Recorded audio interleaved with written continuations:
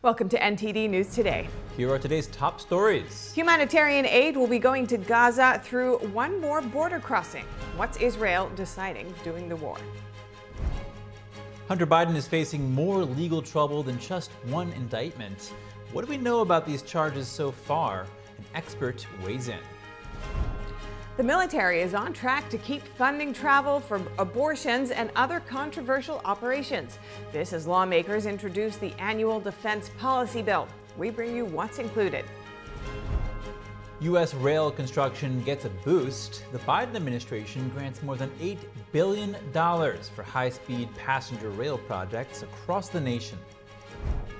A former drug trafficker now works on the other side of the law, teaching police how to fight the cartels. We have the story of the man who helped bring down El Chapo. A heartfelt plea from Russian women demanding the return of their husbands from Ukraine's front line. The wife of one soldier shares her story.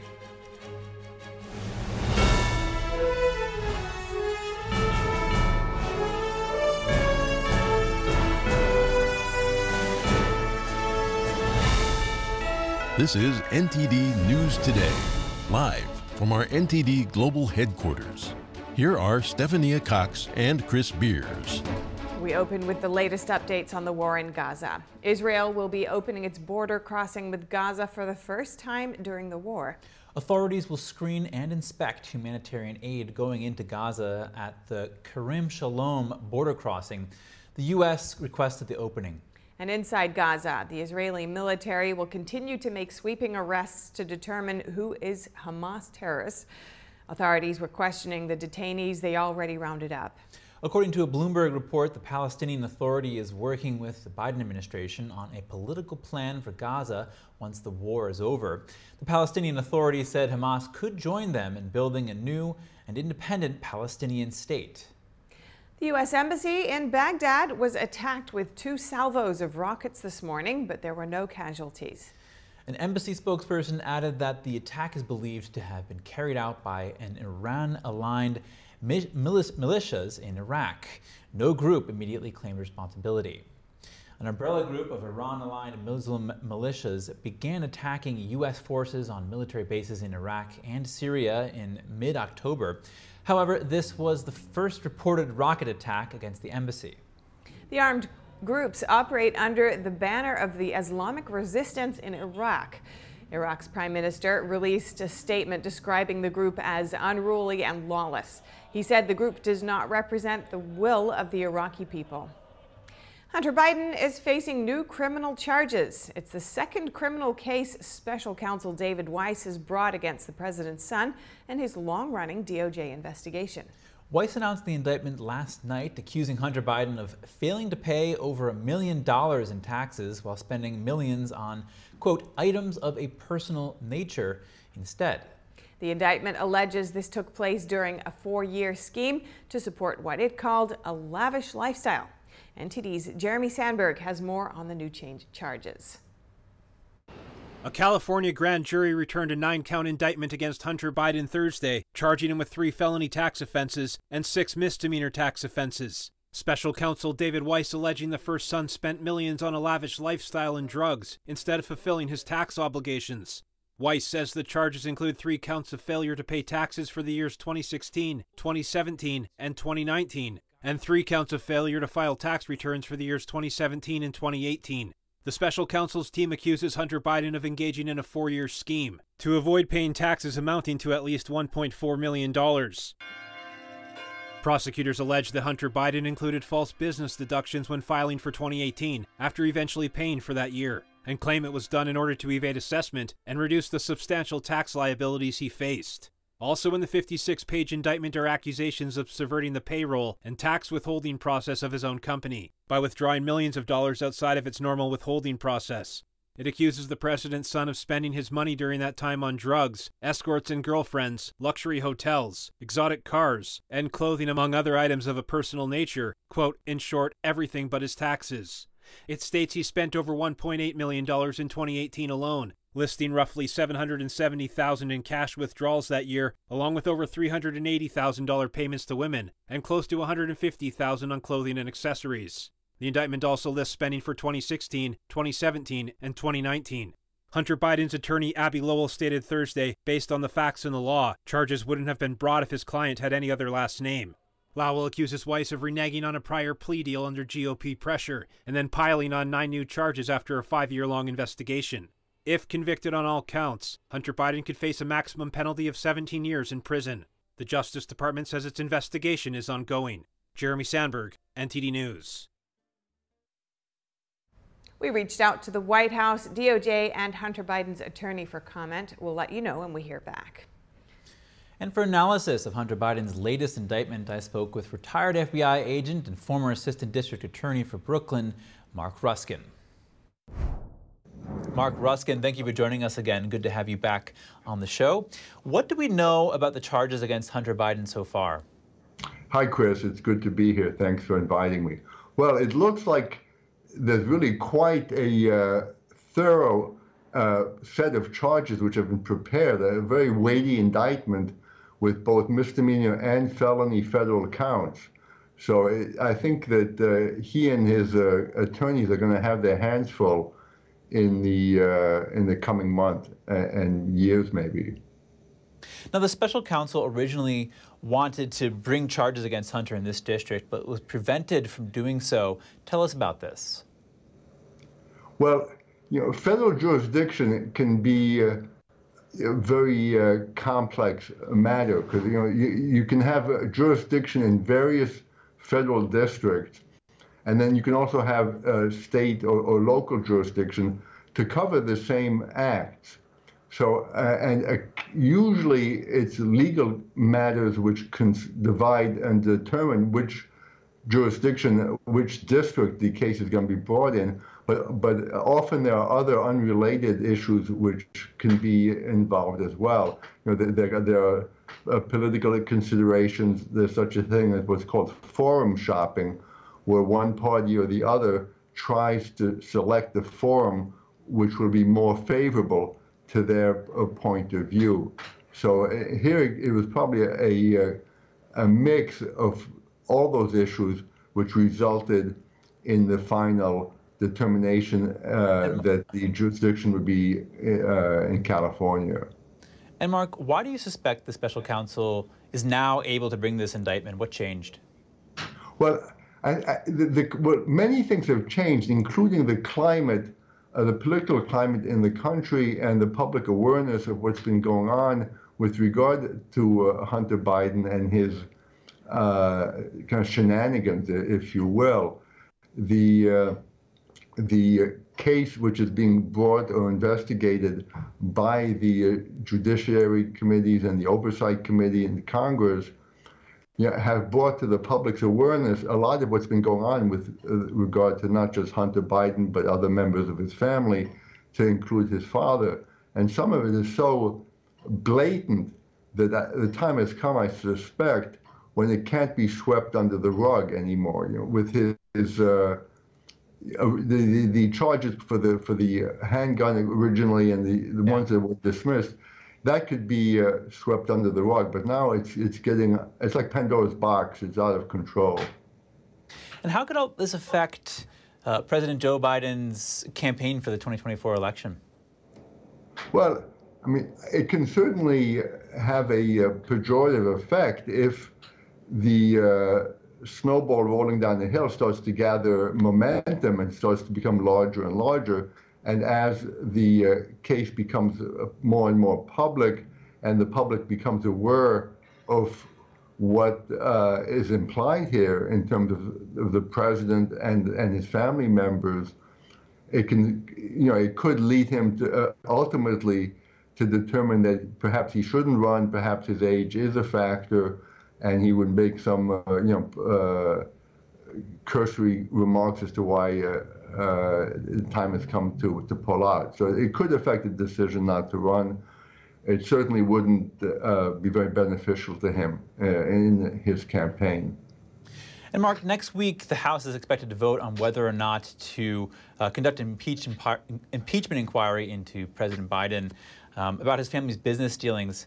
How could this recent indictment affect that vote?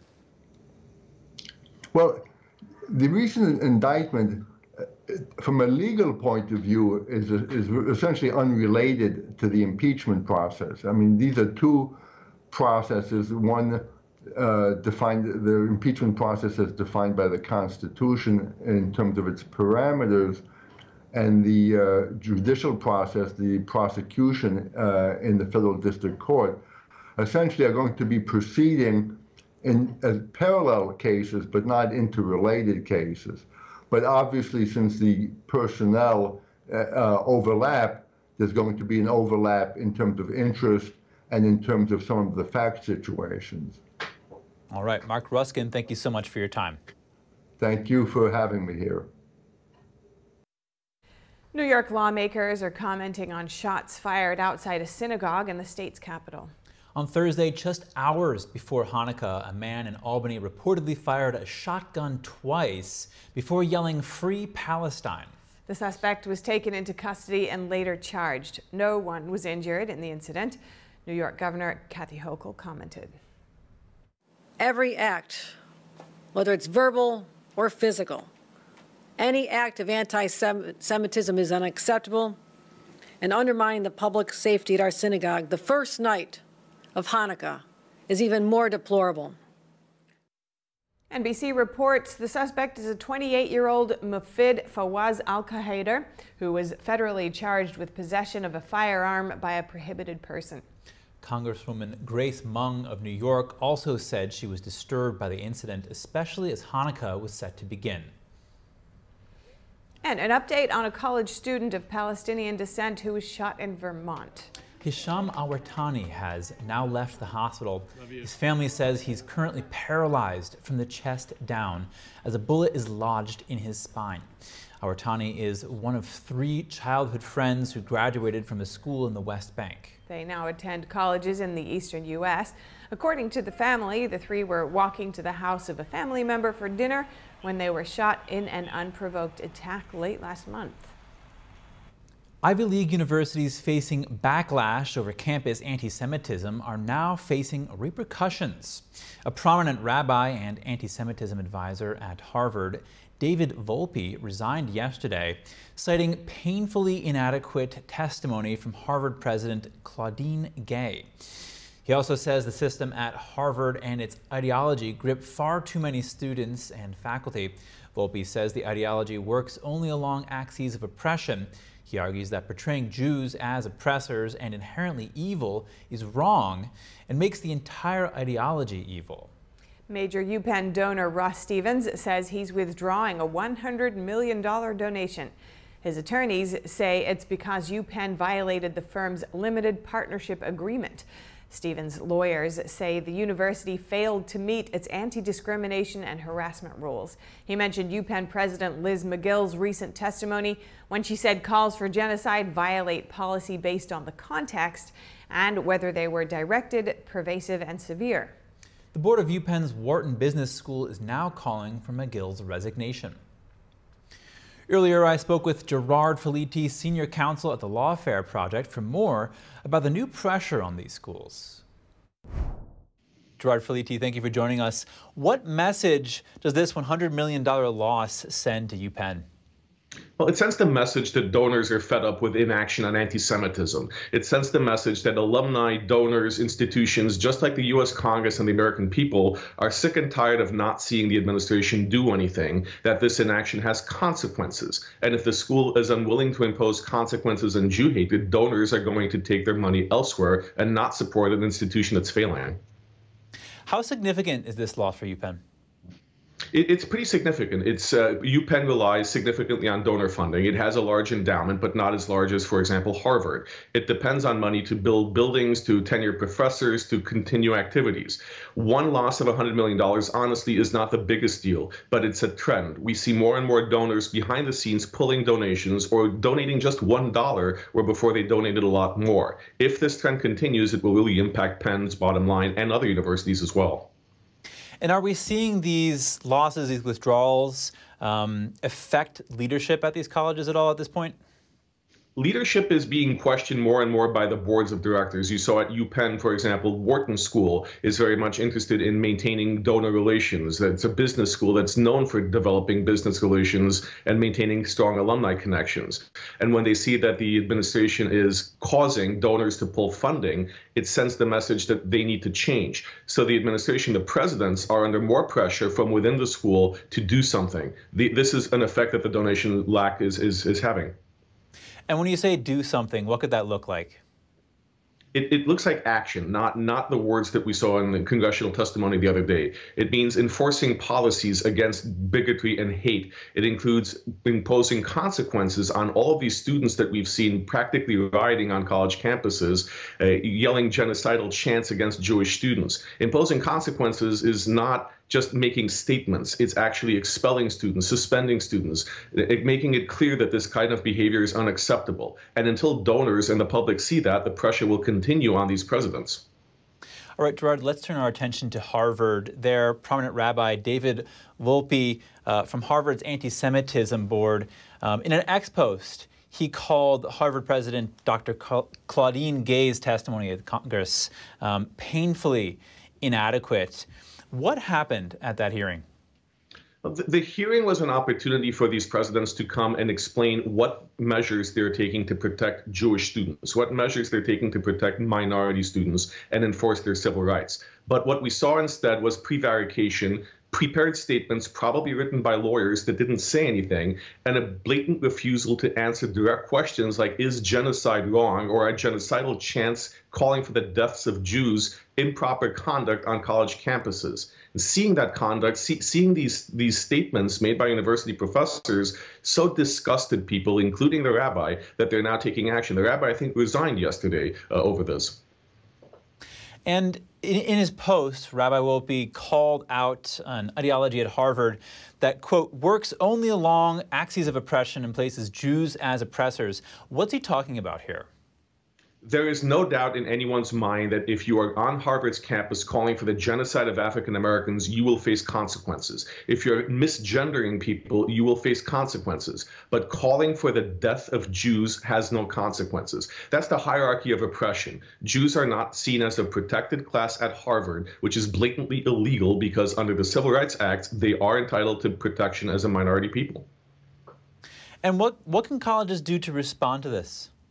Colleges need to impose consequences. They need to make it clear that conduct that's intimidating, threatening, and harassing to any students, but now especially to Jewish students, is unacceptable and has consequences. If you're going around a college campus chanting intifada, which is a call for genocide, you need to be expelled. You need to face punishment, not to be allowed to continue doing this now for over 2 months since Gaza attacked Israel. This is what colleges need to do: impose consequences, uphold the law, and enforce the rules so that Jewish students and all students are kept safe.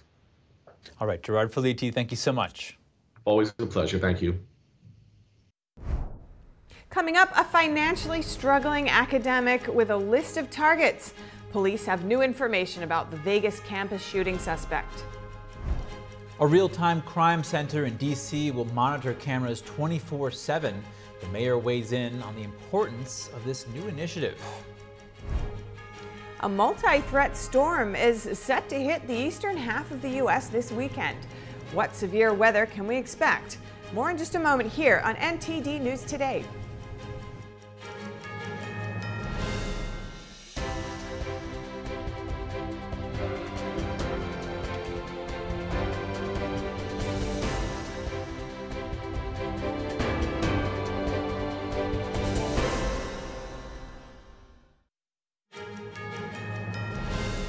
The U.S. economy is up nearly 200,000 new jobs. According to the Bureau of Labor Statistics, 199,000 jobs were added in November. That figure was about 20,000 more than economists had expected. The unemployment rate fell from 3.9% to 3.7%. President Biden and transportation officials have announced more than $8 billion in federal rail grants. The money will go toward 10 projects, all funded by the bipartisan infrastructure law. The ambitious Bright Line West project is getting $3 billion alone. The high-speed rail line is expected to connect Las Vegas to Los Angeles in half the time it currently takes to drive. Planners hope it will be completed in time for the 2028 Olympics in LA. Also getting funding, a controversial high-speed rail project connecting Los Angeles to San Francisco that's already years behind schedule. In Maryland, light rail services will be suspended at all stops starting today for emergency inspections and repairs. Maryland transit authorities say the suspension is out of an abundance of caution. They discovered the potential for a punctured conduit on its light rail vehicles. This comes after a blowout and several smoke events between November 2021 and November 2023, with 3 of those incidents happening in the past 4 months. One person suffered minor injuries in an October incident. Limited service is set to be restored once inspection and repair is completed on at least 8 rail cars. Full service will be restored once inspection and repairs on all 19 vehicles is complete.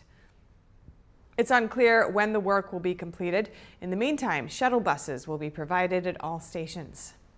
Lawmakers have presented the annual defense policy bill. House and Senate committees agreed on a piece of legislation leaving out some divisive social issues like abortion and transgender surgeries. The Armed Services Committees of both chambers released the 2024 National Defense Authorization Act. This year's bill authorizes the highest annual budget ever.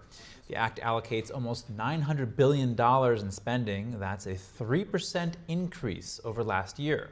However, it does not include some social issues House Republicans wanted to see in the bill, like abortions and transgender surgeries.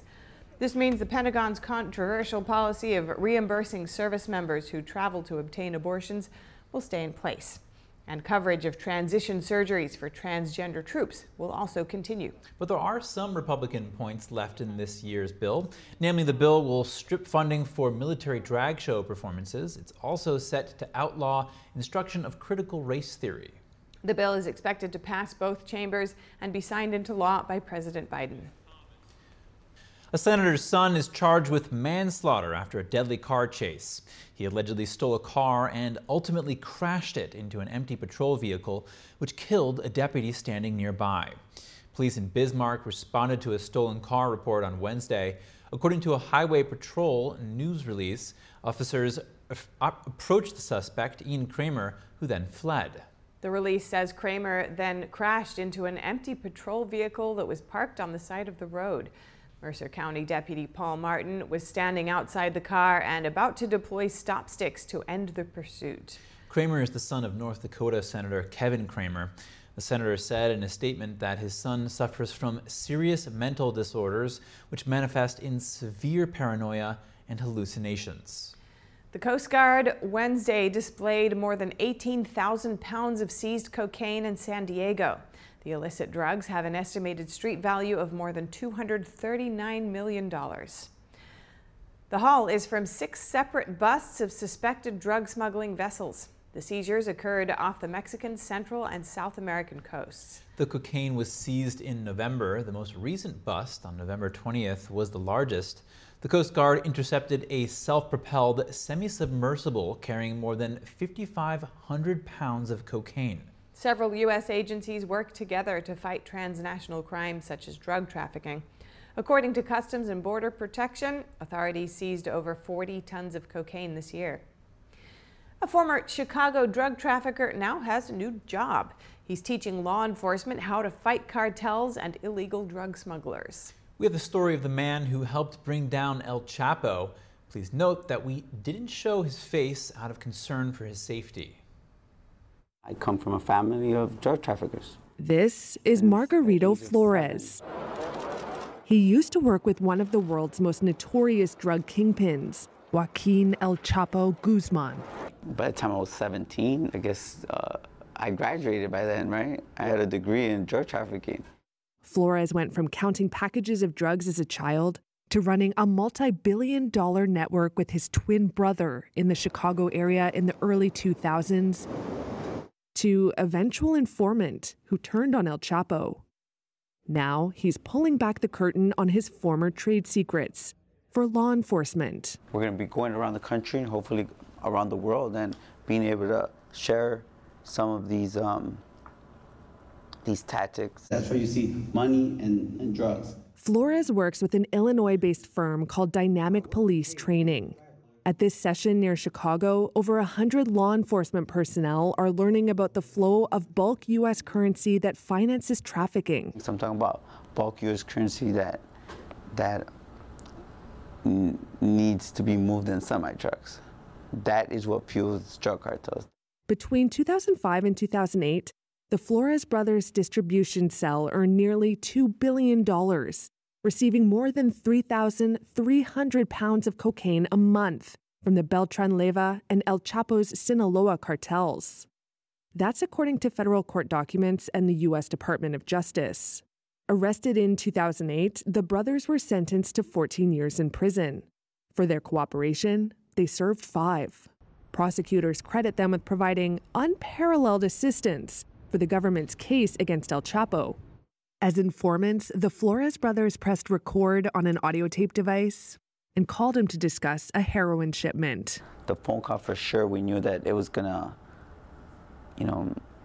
change our lives, because the government had let us know that there has never been a legally recorded or intercepted call with Chapo Guzman talking about a drug transaction in the United States.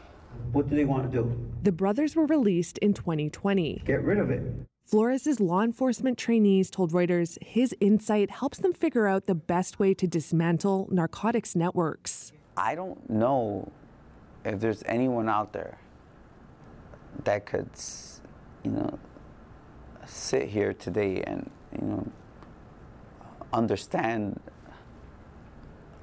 the American drug trade, the Mexican drug trade, as I have. I live both sides of it from every aspect. And Washington, D.C. is launching a new crime-fighting initiative called the Real-Time Crime Center. D.C. police will run the center and monitor a network of more than 300 closed circuit cameras 24 hours a day. It's a bid to take the serious crime spike in the city. We have to have more technology to balance off not having the number of people resources that we have had in past years. So no camera will replace a live police officer, but it does enhance the force's ability to be in more places. The American Civil Liberties Union of D.C. called the plan, quote, an alarming expansion of government surveillance. The Real-Time Crime Center is expected to launch in February. And lead poisoning linked to recalled applesauce pouches has increased. The FDA says the number of children sickened has risen to 64. They're all under the age of 6. The FDA previously recalled 3 products and said cinnamon may be the source of the lead contamination. The agency now says the cinnamon was supplied by a company in Ecuador called Negasmart. According to the FDA, Ecuadorian authorities reported the cinnamon had higher levels of lead than that allowed in the country.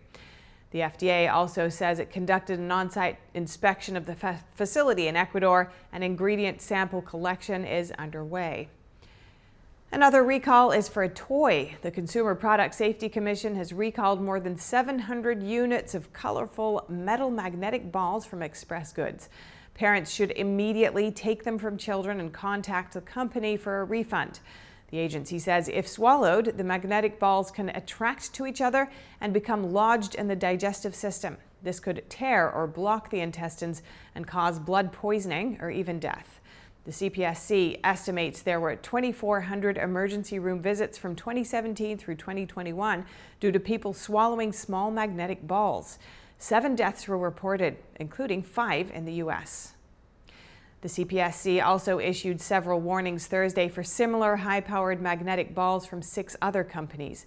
Most were sold on Temu. The South and Northeast are bracing for storms this weekend. The Storm Prediction Center says the Arkansas, Louisiana, Texas region could see damaging wind and large hail Friday night into Saturday. Some of these isolated systems may also produce a few tornadoes. Heavy rain is also expected in the Great Lakes through Ohio and down to Tennessee valleys. Between 2 and 4 inches is likely in the southeast. As the weekend progresses, the mid-Atlantic and northeast could see heavy rain on Sunday. Cold air filling in behind the front could briefly turn that into snow. Coming up after the break, the situation looks dire regarding peace talks between Russia and Ukraine. We bring you what the Kremlin says about possible negotiations. And in Germany, train passengers are stranded at stations. This comes as train drivers strike. We'll hear from passengers and what they think about the strike when we return.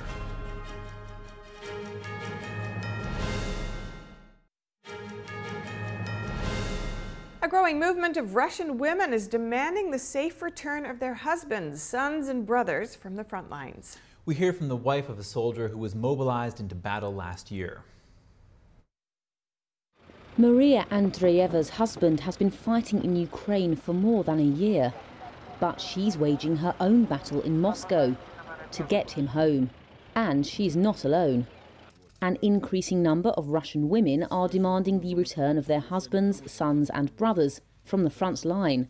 They were mobilized following a decree by President Vladimir Putin in September last year. Hundreds of thousands of young men rushed to leave Russia. Millions did not, and some of them were called up to fight. We want our men to be demobilized, to bring them back home to us, because we believe that in a year they have done all they could for the front, and even more that was required of them. They are civilians. First of all, they're losing their skills. They're losing their health, both physical and psychological. Since Andreeva's husband was mobilized, he's only been back for 2 short breaks to see his wife and young daughter. Andreeva says this is insufficient for a soldier fighting in a conflict. Just so my daughter understands that you can play with that dad is nearby, that dad rocks her in the evening. You see, her dad is very involved and has been so right from the beginning. And it's very hard for her without her dad. And then boom, here we go again. As part of their demonstrations, they're aiming right at the top. We are trying to get through the direct line with the president. Then we will think further. Solitary protests. Something like putting stickers on cars so that they don't forget about us. We will put prints on clothing. Do everything possible to attract attention to the problem. We will also try to interact with the media. Many girls already want to, are ready, are trying. Tackling the movement is a delicate matter for the Kremlin. Moscow sent tens of thousands of troops to Ukraine in February 2022. In previous wars, it has tolerated higher death tolls than would be politically palatable in Western countries. But the growing movement of Russian women emphasises the complexity and inequality of keeping so many men at war for so long, especially while many more of fighting age remain at home. Women in Ukraine have also demanded their men be allowed back from the front. And staying with Europe, we have some short headlines from the UK, Germany, and other countries. After bilateral talks, the US and UK say they're in lockstep on supporting Ukraine. America's Foreign Secretary Antony Blinken used the meeting with his British counterpart to advocate for President Biden's supplemental aid package. The $100 billion funding bill would allocate money to Ukraine, Israel, the southern border, and more. Senate Republicans this week voted to stop the package from advancing. It's crucial that the United States and our partners continue to do our respective parts, and that's why the supplemental that's currently before Congress is so necessary and so urgent. I see it as the challenge of our generation. Just as my grandfather's generation had to fight off Nazi aggression in Europe, we are fighting against Russian aggression in Europe. Russian President Vladimir Putin is officially running for re-election. This comes just a day after Russia's parliament set a date for next year's election, March 17th. Putin has been leader for longer than any other Russian leader since Joseph Stalin. The last election in 2021 was dominated by widespread reports of fraud, and Putin's main rivals were blocked from running. Last month, the Kremlin spokesman said that if Putin decided to run, then no one would be able to compete with him. If he does win, it would guarantee Putin power for another 6 years. Russia today says peace talks with Ukraine are unrealistic. The Kremlin was responding to a media report which said Washington wanted to see peace talks in 2024. Russia says it won't agree to talks on Kyiv's terms. It also alleged that the U.S. works to make sure the conflict in Ukraine supports its own economic interests. A former Ukrainian lawmaker was found dead near Moscow. Ilya Kiva was a former member of Ukraine's parliament. The pro-Russian lawmaker fled to Russia after the invasion. He was found with a gunshot wound to the head on Wednesday. Russia's State Investigative Committee opened a probe on murder charges. Several Ukrainian media, citing anonymous sources, report that he was killed by Ukraine, but no official sources confirm. The EU may reopen a case at the World Trade Organization against the U.S. It involves a steel and aluminum dispute that saw the allies hit each other with tariffs on more than $10 billion in goods. Bloomberg News reported the news today, citing people familiar with the matter. However, the report said the EU won't immediately reintroduce tariffs in response to the disagreement with the U.S. Train drivers in Germany are on strike for a few more hours until 10 p.m. local time. They reportedly want to work 35 hours a week instead of 38. They're also seeking a raise of $600 per month. Germany's railway company calls it irresponsible to strike during the holiday season. Passengers stranded at the railway station in Frankfurt today had differing opinions. No, I don't have any sympathy. The one time when we want to take a train for a trip to Hamburg, there isn't one. I mean, there are so many strikes, and I have no understanding for them. For the employees, it's very good to demand higher wages and lower weekly working hours if the demands are reasonable to make ends meet in this current situation. And lastly, train passengers in London also experienced delays this week. This video shows passengers finally getting off a train that was delayed for hours. Transport for London reported severe delays due to damaged overhead power cables. One passenger said it took about 4 hours to get off the train. Coming up, South Korean singles look for love as marriage and parenthood rates are tanking. The local government is even stepping in, organizing a holiday speeding dating event. And a Christmas commercial has gone viral with a Hollywood-style storyline. We have more on Air New Zealand's Great Christmas Chase when we return.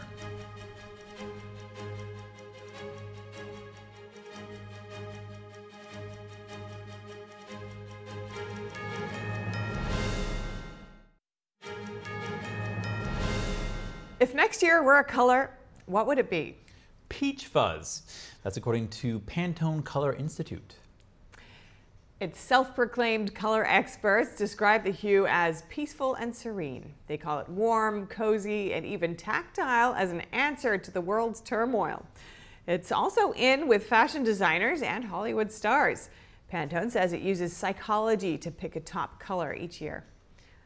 And as Christmas songs played, 100 South Korean men and women gathered for a festive speed dating event. Participants were dressed to impress, hoping to find love as South Korea's marriage rates plummet. NTD's Andrew Thomas has more on the matchmakers. This mass blind dating event was an attempt by the local government to reverse a falling birth rate in South Korea. The popularity of marriage and enthusiasm toward parenthood in the country have nosedived. South Korea's ultra-low fertility and birth rate is a serious problem. However, this kind of event isn't a solution for the low birth rate. When we expand the budget for policies that directly support pregnancy, child delivery, and parenting, we can expect to hear the cries of more babies in Korean society. The participants were in their 20s and 30s. I'm a little nervous, but with this Christmas mood they set up here, I hope it goes well until the end, with a warm and enjoyable atmosphere. The event featured wine, chocolate, games, free makeup services, and even background checks. Regarding having a baby, I need to meet a good match first, and then I need to consider whether I have good circumstances. There are lots of things to do, so it's quite burdensome. South Korea's fertility rate dropped to a record low of 0.78 last year. Local mayor Shin Song-jin said solving low birth rates is not a simple endeavor. Of course, low birth rates cannot be resolved with a single policy. We need comprehensive measures. In terms of that, Seongnam City is taking care of issues concerning newly married couples, such as rental housing, housing supply, and their welfare. The mayor stressed that the city was working on several policies for young couples to tackle the issue. Andrew Thomas, NTD News. And now to Italy, where the largest Christmas tree in the world was lit up yesterday. It's an extraordinary tradition in the medieval Italian town of Gubbio. An entire mountain slope lights up the shape of a tree. Volunteers worked for several weeks to prepare the tree, which entered the Guinness Book of World Records in 1991. And it wasn't an easy task. Around 1,300 hours of work were required to create the spectacle. But locals get to reap the reward by seeing the tree in its full glory. This could be one of the best Christmas ads ever. Air New Zealand's feel-good Christmas video, The Great Christmas Chase, is captivating viewers with its Hollywood-style storyline. Air New Zealand is proud to present The Great.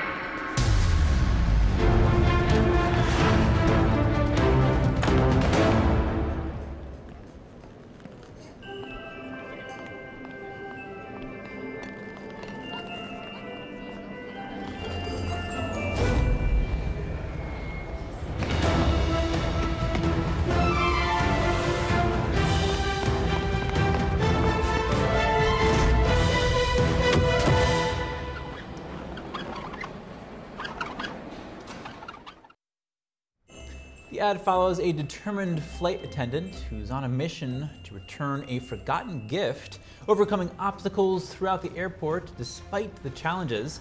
The crew member never gives up. The video was viewed by 1.5 million people in 6 days.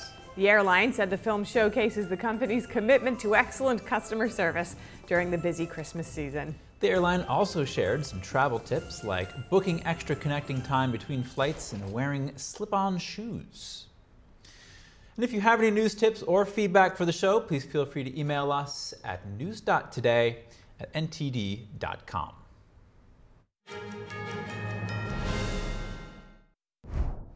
Welcome to NTD News Today. Here are today's top stories. Hunter Biden is now facing 9 new criminal tax charges. The prosecutors allege it involved a 4-year scheme to avoid paying taxes while spending money on his lifestyle and drugs instead.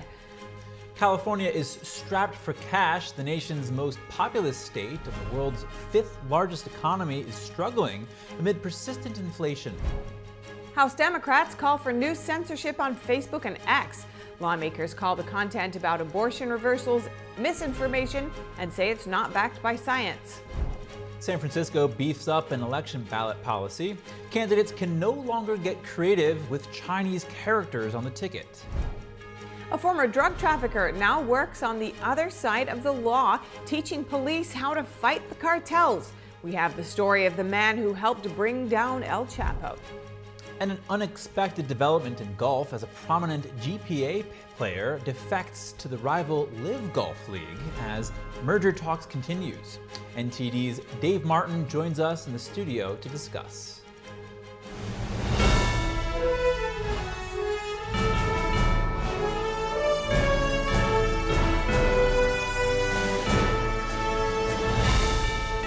This is NTD News Today, live from our NTD Global Headquarters. Here are Stephania Cox and Chris Beers. The U.S. economy is up nearly 200,000 new jobs. According to the Bureau of Labor Statistics, 199,000 jobs were added in November. That figure was about 20,000 more than economists had expected. The unemployment rate fell from 3.9% to 3.7%. And President Biden and transportation officials have announced more than $8 billion in federal rail grants. The money will go toward 10 projects, all funded by the bipartisan infrastructure law. The ambitious Brightline West project is getting $3 billion alone. The high-speed rail line is expected to connect Las Vegas to Los Angeles in half the time it currently takes to drive. Planners hope it will be completed in time for the 2028 Olympics in LA.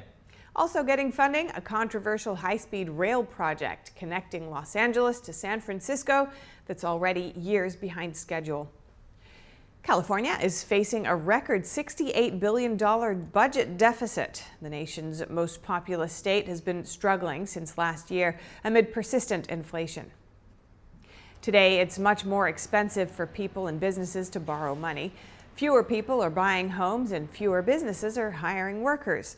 That's resulting in less tax revenue for the state. The $68 billion hole is the biggest deficit in dollars in state history.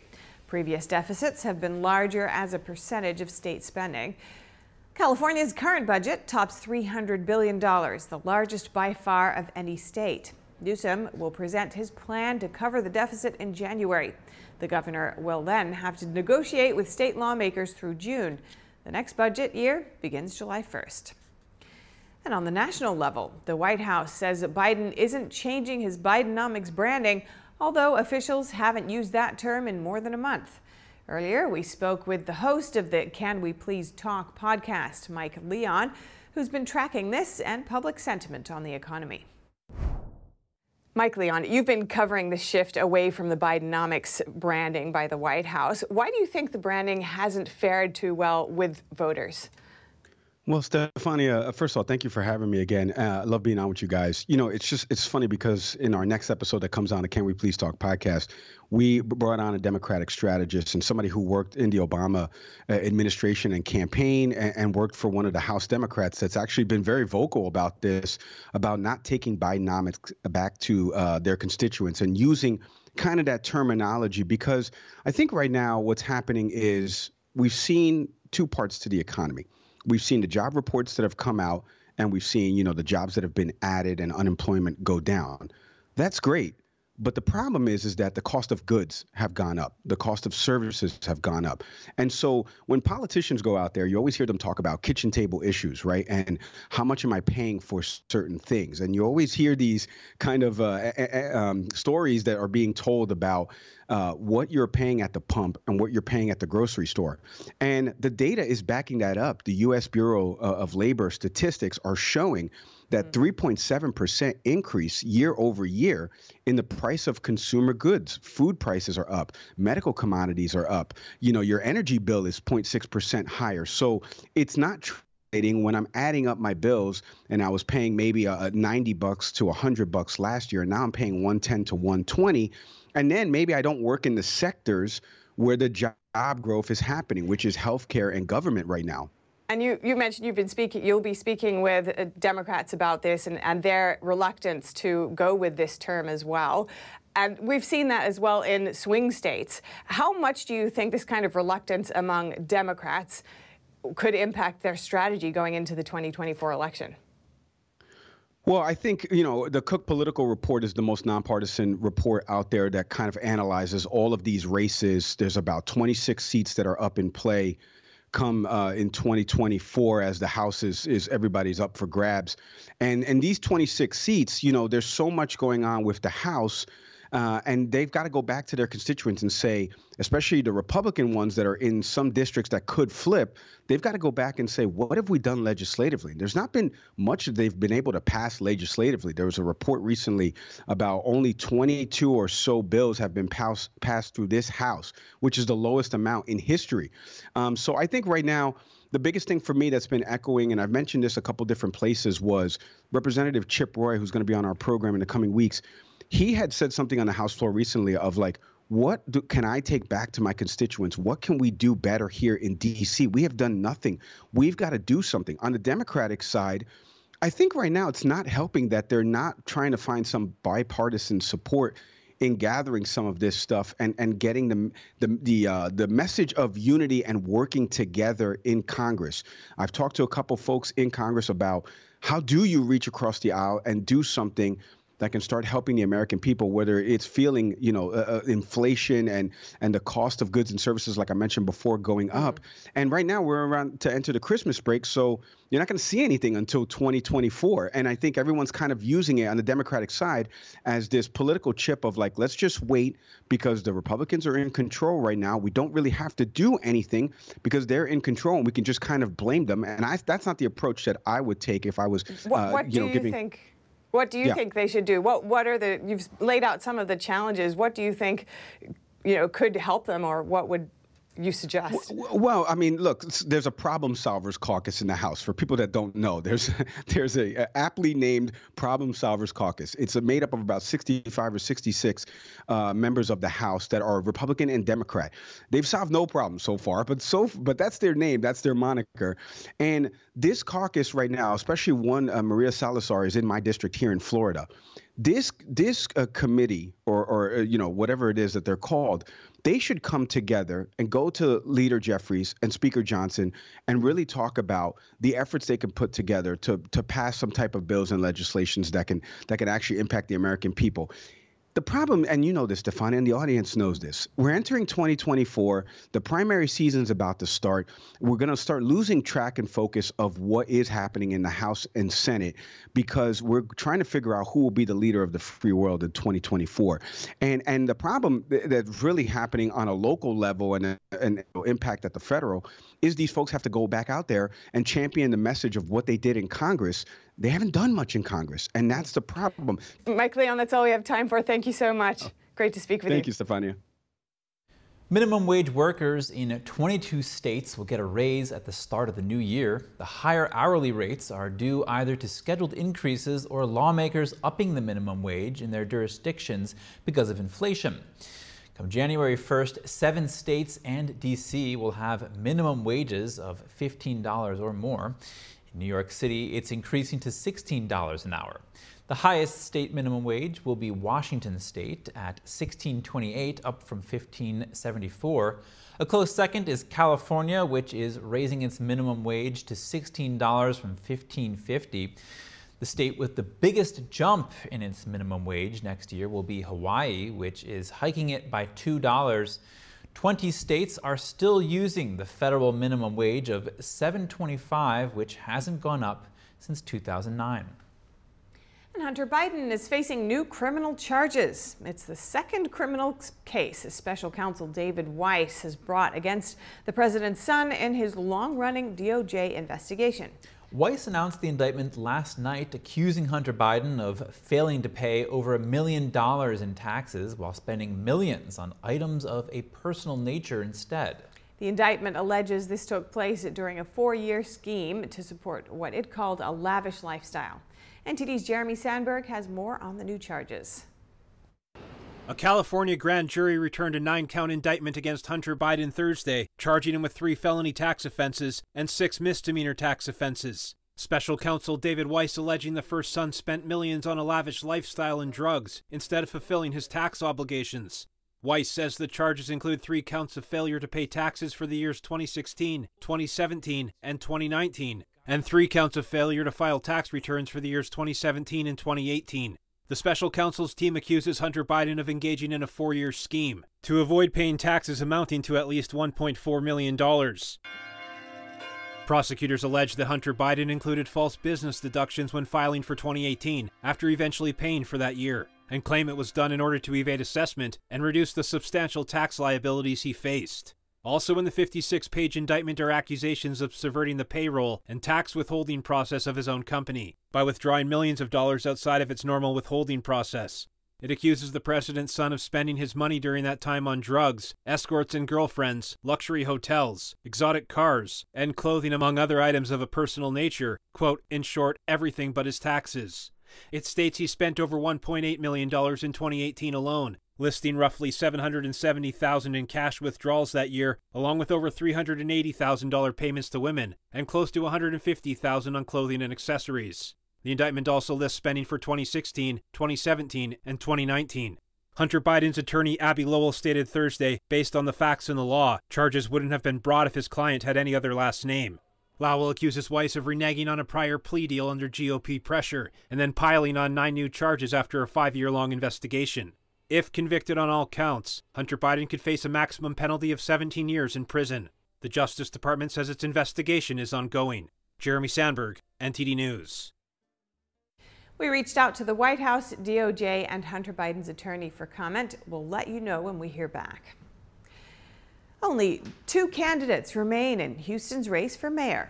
The next mayor of the 4th largest city in the U.S. will be elected in a runoff. State Senator John Whitmire and Congresswoman Sheila Jackson Lee competed for the office. Crime, crumbling infrastructure, affordable housing, and potential budget shortfalls are front and center.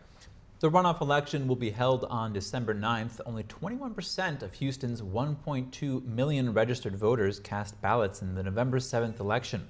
Both Whitmire and Jackson Lee failed to secure the necessary majority of votes to avoid a runoff. The winner will succeed Democratic Mayor Sylvester Turner due to term limits.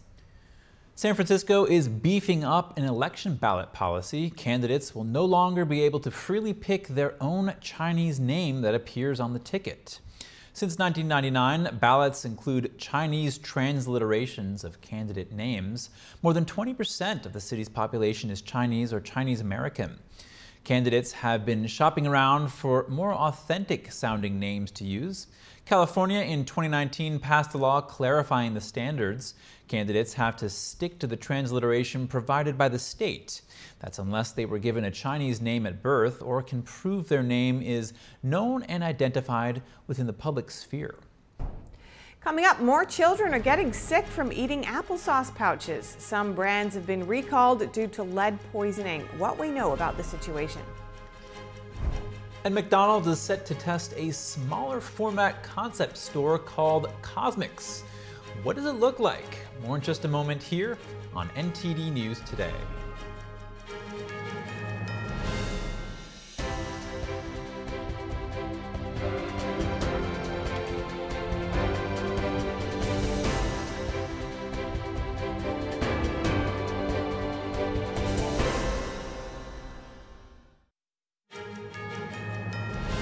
Democrats are calling on social media platforms to censor content about abortion pill reversal. House Oversight Committee Democrats want Mark Zuckerberg and Elon Musk to address what they call misinformation about abortion medication. Such abortions involve two drugs. The first drug, mifepristone, blocks the body's natural production of progesterone during pregnancy. That breaks down the uterine lining and terminates the pregnancy. The second drug, misoprostol, expels the aborted child. The two-step drug regimen accounts for more than half of all abortions in the U.S. Reversing a medication abortion requires taking progesterone. The American College of Obstetricians and Gynecologists called the protocol unproven and unethical. The Democratic lawmakers accused Facebook and Instagram of promoting pro-life content. Some new cooperation between the U.S. and Mexico. The goal is to stop other countries, especially China, from investing in Mexican companies to get around U.S. sanctions and tariffs. Treasury Secretary Janet Yellen announced the agreement yesterday. The two countries are creating a special group to check if foreign investments might be a risk to national security. The group will share information and best practices. The goal is to make sure important industries are secure. In recent years, the U.S. has been making its rules stricter to protect from foreign companies, especially those from China. A former Chicago drug trafficker now has a new job. He's teaching law enforcement how to fight cartels and illegal drug smugglers. We have the story of the man who helped bring down El Chapo. Please note that we didn't show his face out of concern for his safety. I come from a family of drug traffickers. This is Margarito Flores. He used to work with one of the world's most notorious drug kingpins, Joaquin El Chapo Guzman. By the time I was 17, I guess I graduated by then, right? I had a degree in drug trafficking. Flores went from counting packages of drugs as a child to running a multi-billion-dollar network with his twin brother in the Chicago area in the early 2000s. To eventual informant who turned on El Chapo. Now he's pulling back the curtain on his former trade secrets for law enforcement. We're going to be going around the country and hopefully around the world and being able to share some of these tactics. That's where you see money and drugs. Flores works with an Illinois-based firm called Dynamic Police Training. At this session near Chicago, over 100 law enforcement personnel are learning about the flow of bulk U.S. currency that finances trafficking. So I'm talking about bulk U.S. currency that needs to be moved in semi-trucks. That is what fuels drug cartels. Between 2005 and 2008, The Flores brothers' distribution cell earned nearly $2 billion, receiving more than 3,300 pounds of cocaine a month from the Beltran Leyva and El Chapo's Sinaloa cartels. That's according to federal court documents and the U.S. Department of Justice. Arrested in 2008, the brothers were sentenced to 14 years in prison. For their cooperation, they served 5. Prosecutors credit them with providing unparalleled assistance for the government's case against El Chapo. As informants, the Flores brothers pressed record on an audio tape device and called him to discuss a heroin shipment. The phone call, for sure, we knew that it was gonna, change our lives, because the government had let us know that there has never been a legally recorded or intercepted call with Chapo Guzman talking about a drug transaction in the United States. What do they want to do? The brothers were released in 2020. Get rid of it. Flores' law enforcement trainees told Reuters his insight helps them figure out the best way to dismantle narcotics networks. I don't know if there's anyone out there that could, sit here today and, understand the American drug trade, the Mexican drug trade, as I have. I live both sides of it from every aspect. Washington, D.C. is launching a new crime-fighting initiative called the Real-Time Crime Center. D.C. police will run the center and monitor a network of more than 300 closed-circuit cameras 24 hours a day. It's a bid to tame the serious crime spike in the city. We have to have more technology to balance off not having the number of people resources that we have had in past years. So no camera will replace a live police officer, but it does enhance the force's ability to be in more places. The American Civil Liberties Union of D.C. called the plan, quote, an alarming expansion of government surveillance. The Real-Time Crime Center is expected to launch in February. In Maryland, light rail services will be suspended at all stops starting today for emergency inspections and repairs. Maryland transit authorities say the suspension is out of an abundance of caution. They discovered the potential for a punctured conduit on its light rail vehicles. This comes after a blowout and several smoke events between November 2021 and November 2023, with 3 of those incidents happening in the last 4 months. One person suffered minor injuries in an October incident. Limited service is set to be restored once inspection and repair is completed on at least 8 rail cars. Full service will be restored once inspection and repairs on all 19 vehicles is complete. It's unclear when the work will be completed. In the meantime, shuttle buses will be provided at all stations. And lead poisoning linked to recalled applesauce pouches has increased. The FDA says the number of children sickened has risen to 64. They are all under the age of 6. The FDA previously recalled 3 products and said cinnamon may be the source of the lead contamination. The agency now says the cinnamon was supplied by a company in Ecuador called Negasmart. According to the FDA, Ecuadorian authorities reported the cinnamon had higher levels of lead than allowed in that country. The FDA also says it conducted an on-site inspection of the facility in Ecuador and ingredient sample collection is underway. McDonald's secretly launched a smaller format concept store called Cosmix. The first location opened in Bolingbrook, Illinois, about 30 miles west of Chicago as part of a limited test run. This is McDonald's new concept store, Cosmix. The fast food giant launched the first location as part of a limited test run. The menu features cold beverages like flavored iced teas and slushes, as well as familiar McDonald's items like the McMuffin. McDonald's aims to open about 10 of the pilot stores by the end of 2024. The south and northeast are bracing for storms this weekend. The Storm Prediction Center says the Arkansas, Louisiana, Texas region could see damaging wind and large hail Friday night into Saturday. Some of these isolated systems may also produce a few tornadoes.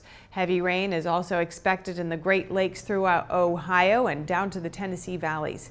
Between 2 and 4 inches is likely in the southeast. As the weekend progresses, the mid-Atlantic and northeast could see heavy rain on Sunday. Cold air filling in behind the front could briefly turn that into snow. Coming up, experts warn that China is likely collecting DNA at scale and using it for transnational suppression. We speak with an activist and human rights advocate for insights. And a sweeping purge within China's most secretive political system. A report alleging Beijing's newly ousted foreign minister was tortured to death. We'll have the details soon when we return.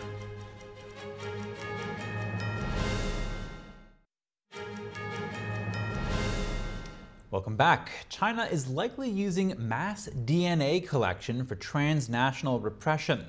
That's according to experts at a recent Senate hearing for the Foreign Relations Committee.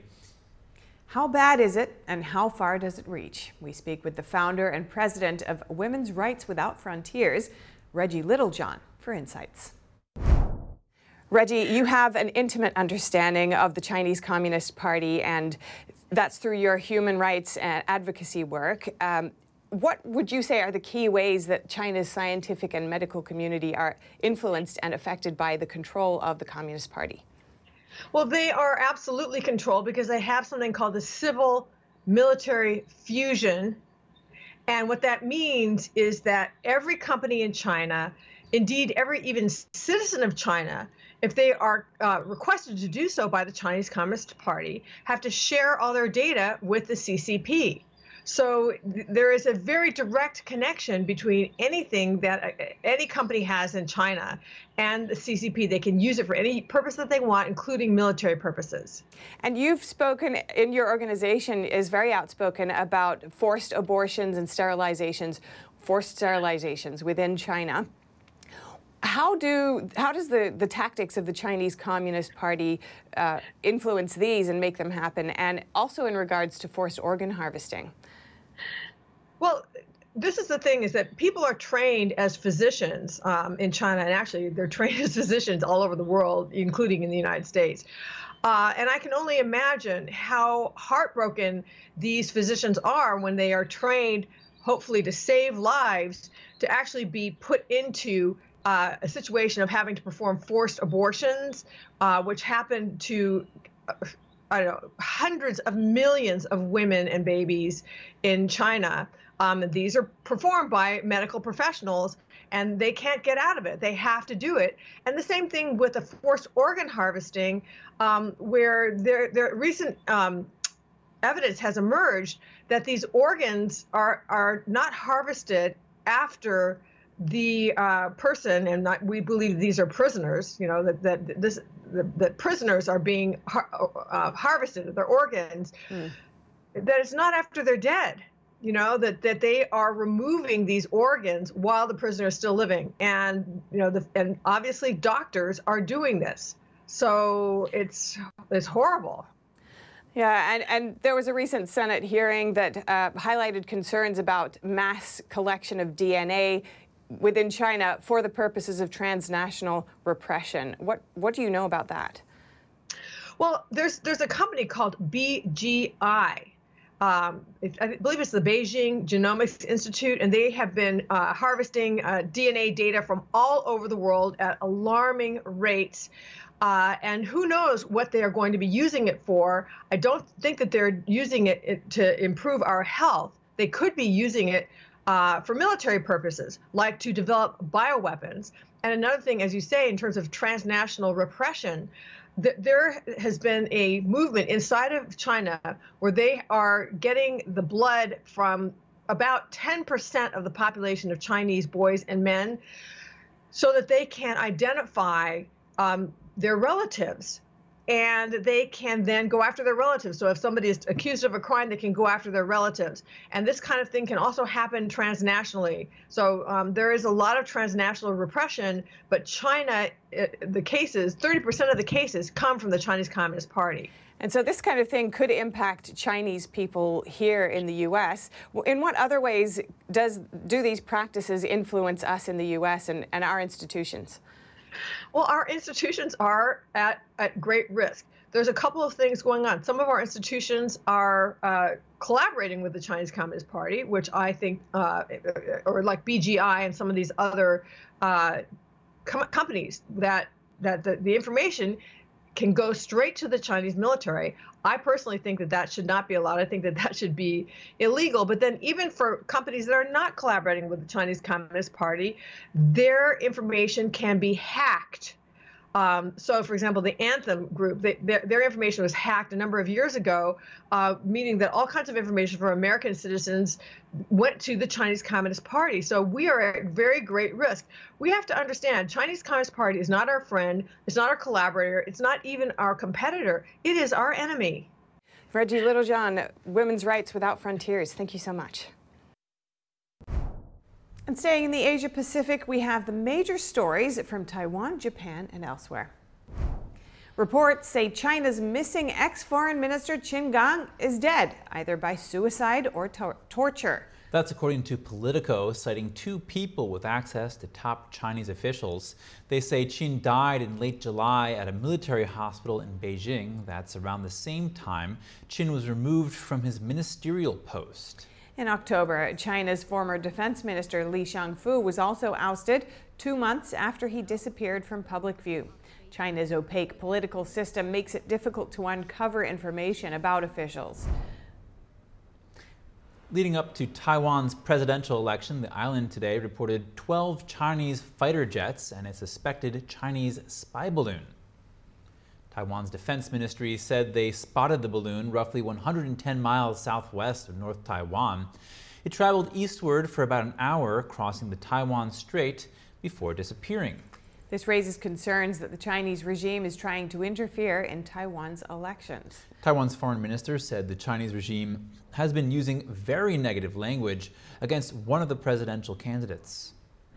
And those kinds of statements have already told the Taiwanese people that they want to interfere in Taiwan's election, and they want to shape the results of the election. And they are telling the Taiwanese people that if you vote for this political party, that means war. Vote for the other political party means peace.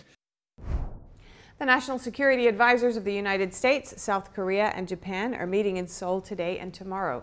Top on their agenda are North Korea and other global issues. The security advisors agreed to boost cooperation to curb North Korea's nuclear threat and missile provocations. North Korea launched its first spy satellite last month.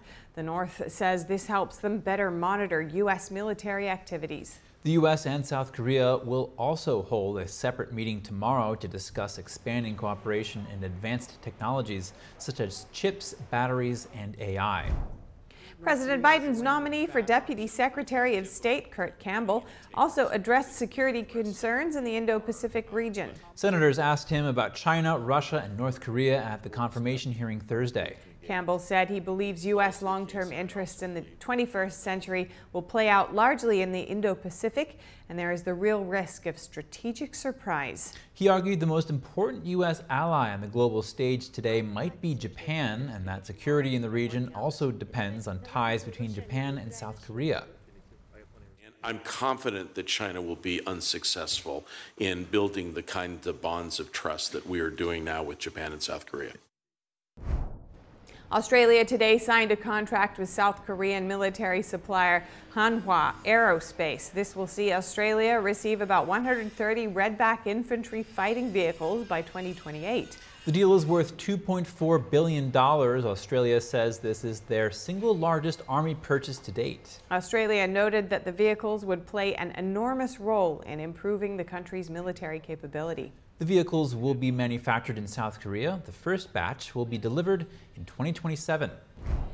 As New Zealand's Conservative government comes into power, they are looking at reform in many areas, including education. The government has agreed to overhaul the existing gender, sexuality, and relationship guidelines in schools. This decision means removing gender ideology from the national curriculum in schools and shifting the focus towards academic achievement. Will China invade Taiwan? On a Japanese island close to Taiwan, officials there are already preparing for an influx of refugees. That's if a conflict between Taiwan and China breaks out. Here's more. This disaster drill is meant to prepare for crisis on Japan's westernmost frontier, be it a natural disaster or, as island mayor Kenichi Itakatsu increasingly worries, a humanitarian one. Yonaguni Island recently ran this exercise with Japan's self-defense forces, bracing both for tsunami and the event of the island's close neighbor, Taiwan, coming under attack from China. I'm worried about what could happen. It's a situation that we cannot predict. Yonaguni is only about 60 miles east of Taiwan, a self-ruled island of 24 million people. China claims it as its own territory and has ratcheted up simulated missile strikes and other military displays. Yonaguni residents say they worry about a possible refugee crisis if conflict broke out nearby. Japan has earmarked $290 billion for defense this year, the biggest buildup since the Second World War. But more than 24 current and former Japanese officials and island residents said there was no plan from Tokyo for Yonaguni, where they imagine hundreds if not thousands of refugees could try to flee. What if they come here? What if they come here? I asked the government. There was no answer. Everyone was silent. It's like their mouths were taped shut. Yonaguni has around 1,700 residents. Koji Sugama, the official in charge of preparing the island for disasters, thinks right now there wouldn't be enough emergency supplies if the worst comes to pass. This container is one of 3 on the whole island. Sugama says each one can support around 800 people. These are cookies made from rice. Then there's curry pilaf, tomato risotto, corn pilaf, mixed rice. This will do for 1, maybe 2 days. Yonaguni relies on bi-weekly ferry and a handful of daily flights from nearby islands for supplies, but these can often be cancelled due to bad weather. So far, the Japanese government's response to rising tension in the Asia-Pacific has focused on military spending, which Prime Minister Fumio Kishida plans to double in the next 5 years. If something happens, I really have no idea how the Prime Minister at the time will act, what decisions they will take, or even be able to take. Up next, a twist development in golf as a prominent PGA player defects to the rival Live Golf League as merger talks continue. NTD's Dave Martin joins us to discuss after the break.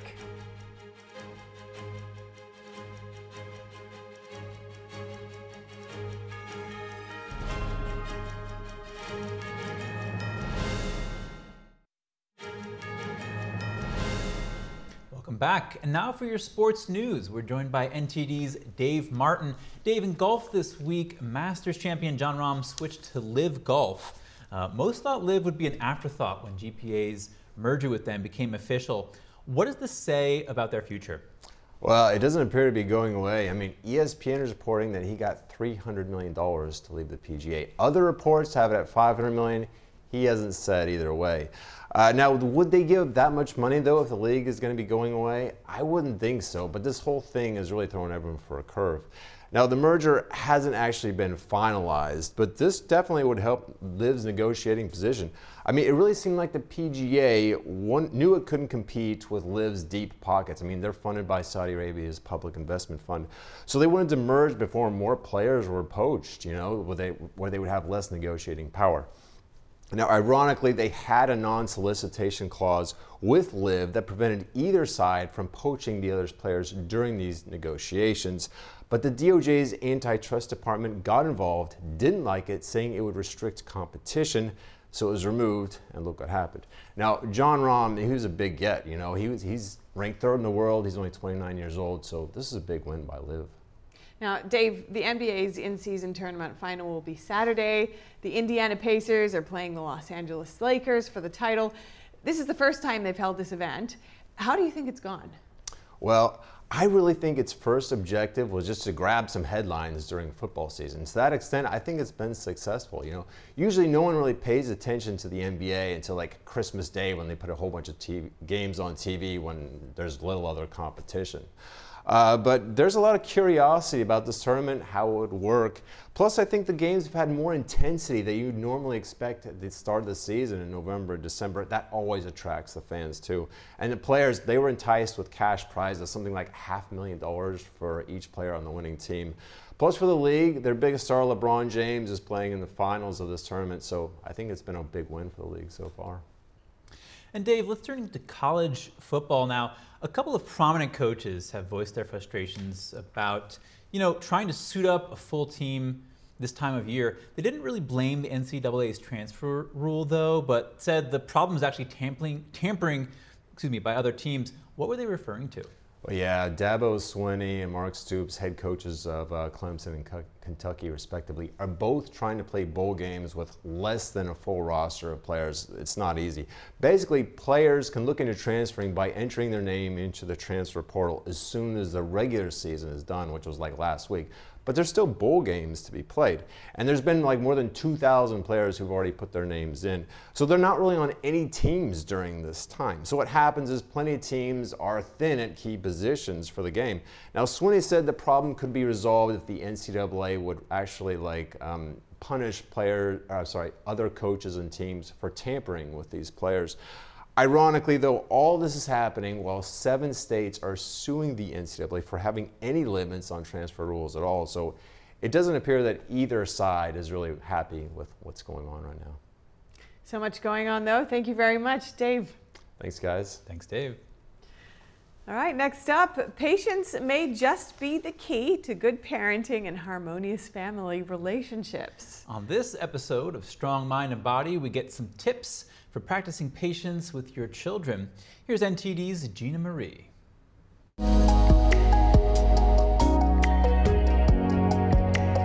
No matter what the age or stage of your children, patience is a key element.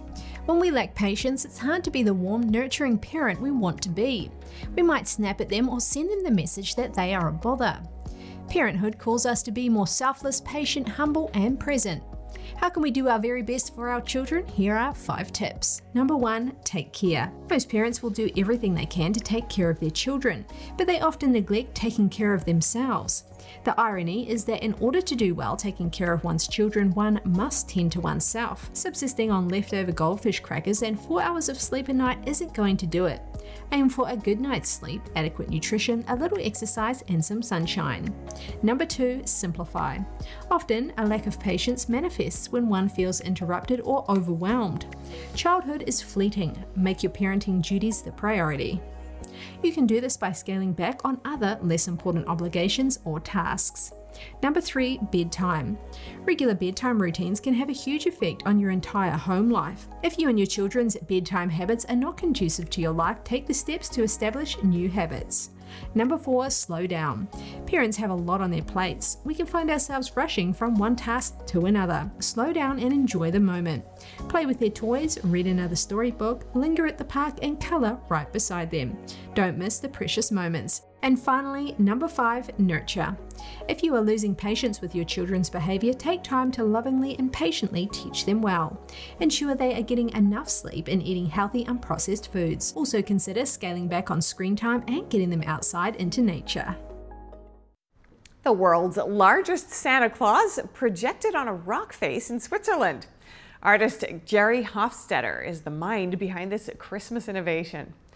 The colorful figure was projected across an area more than 2,000 feet long and 1,300 feet high, nearly 1.5 miles away from the observer's viewpoint.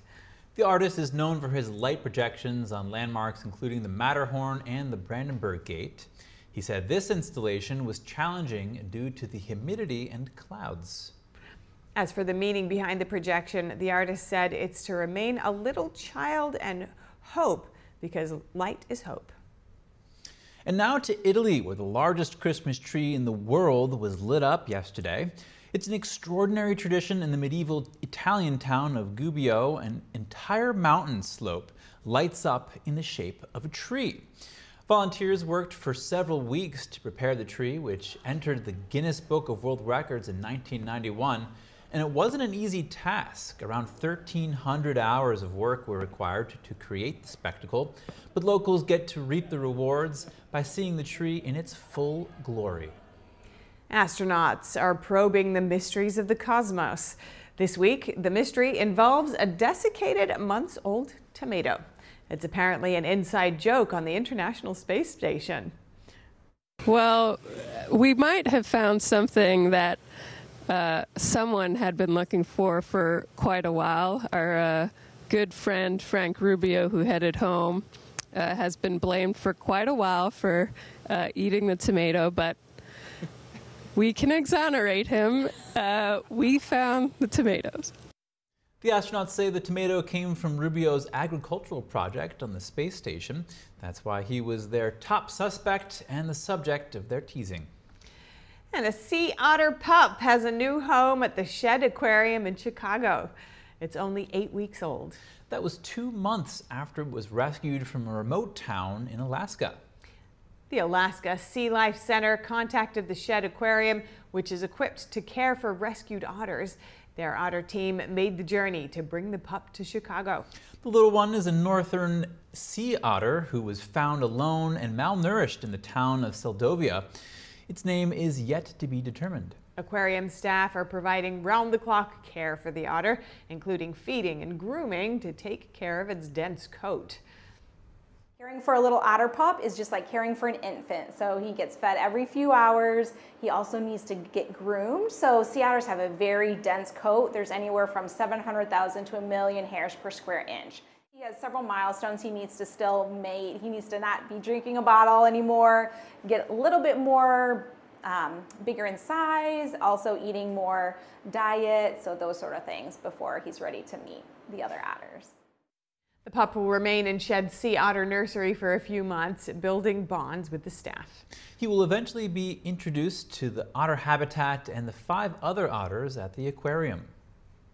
And that's all for today's news. Thank you for tuning in. Feel free to reach out to us with news tips or feedback at news.today@ntd.com. We'll be back with more stories on Monday.